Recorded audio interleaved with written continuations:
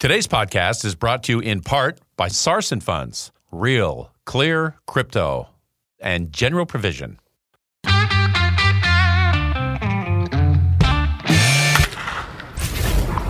Your daily game plan for success. It's Sachs in the Morning. Steve Sachs. Hi, Steve Sachs here with Sachs in the Morning.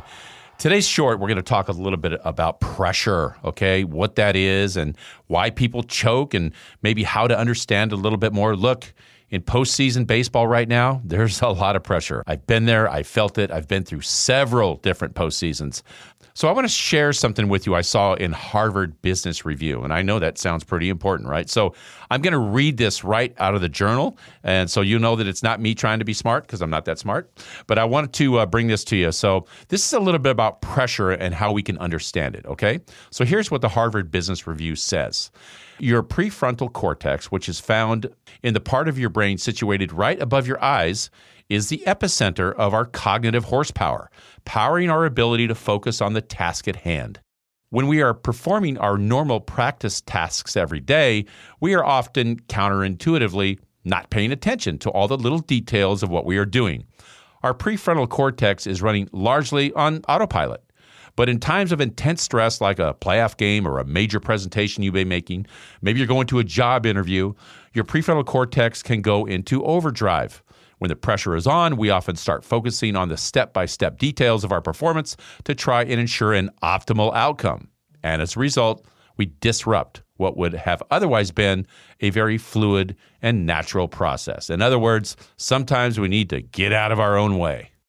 You can also remind yourself that there may be physical signs where we're in our head too much. And those physical symptoms may come before an important event. For example, you might get sweaty palms or you might have a racing heart. Remember, these are good things. They mean that you are ready for that challenge that lies ahead. Research shows that reframing these sorts of physiological responses from a negative to a positive can help people put their best foot forward when it matters most.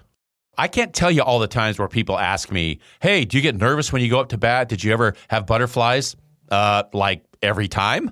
And it's about how you deal with those nerves and butterflies, etc., that really separates the amateur from the professional.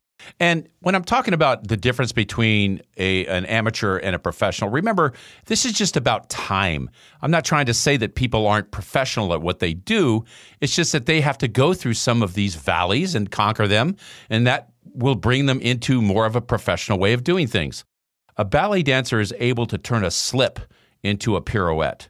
Or a singer. Did you realize a singer messes up on average 2 times during each song that a professional singer is out there performing, but yet we hardly recognize it.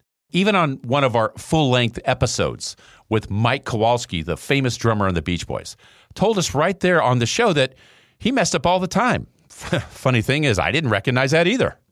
So the point is, there's lots of different remedies that people come up with so they don't, quote, choke in a tight situation. My advice would be this: just stay in the moment and relax and let that natural ability come forward. You've already done the work. Believe me, what you put in that computer on your shoulders is extremely complex and is able to retain the things that you need. So just take it easy, stay in the moment, and relax, and those things will happen for you. And that's my short for today. If you like what you heard, give us a positive review, subscribe, and share. And be sure to listen to our monthly full-length episode as well. Remember, follow your emotional heart. Today's podcast was brought to you by General Provision and Sarson Funds. Sarson Funds, Real, Clear, Crypto. One of the more popular financial investments in the market today is cryptocurrency and blockchain.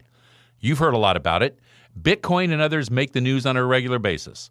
But it's a new currency and a new process that many of us don't really know or understand, and that's where Sarson Funds come in. They build your confidence with knowledge of the investment. They're a leading educator for financial advisors and consumers. I know. I personally have investments with Sarson.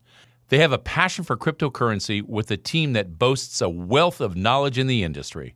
More importantly, they have the resources to help us, you and me, learn about this new and exciting investment opportunity, like Cryptocurrency 101.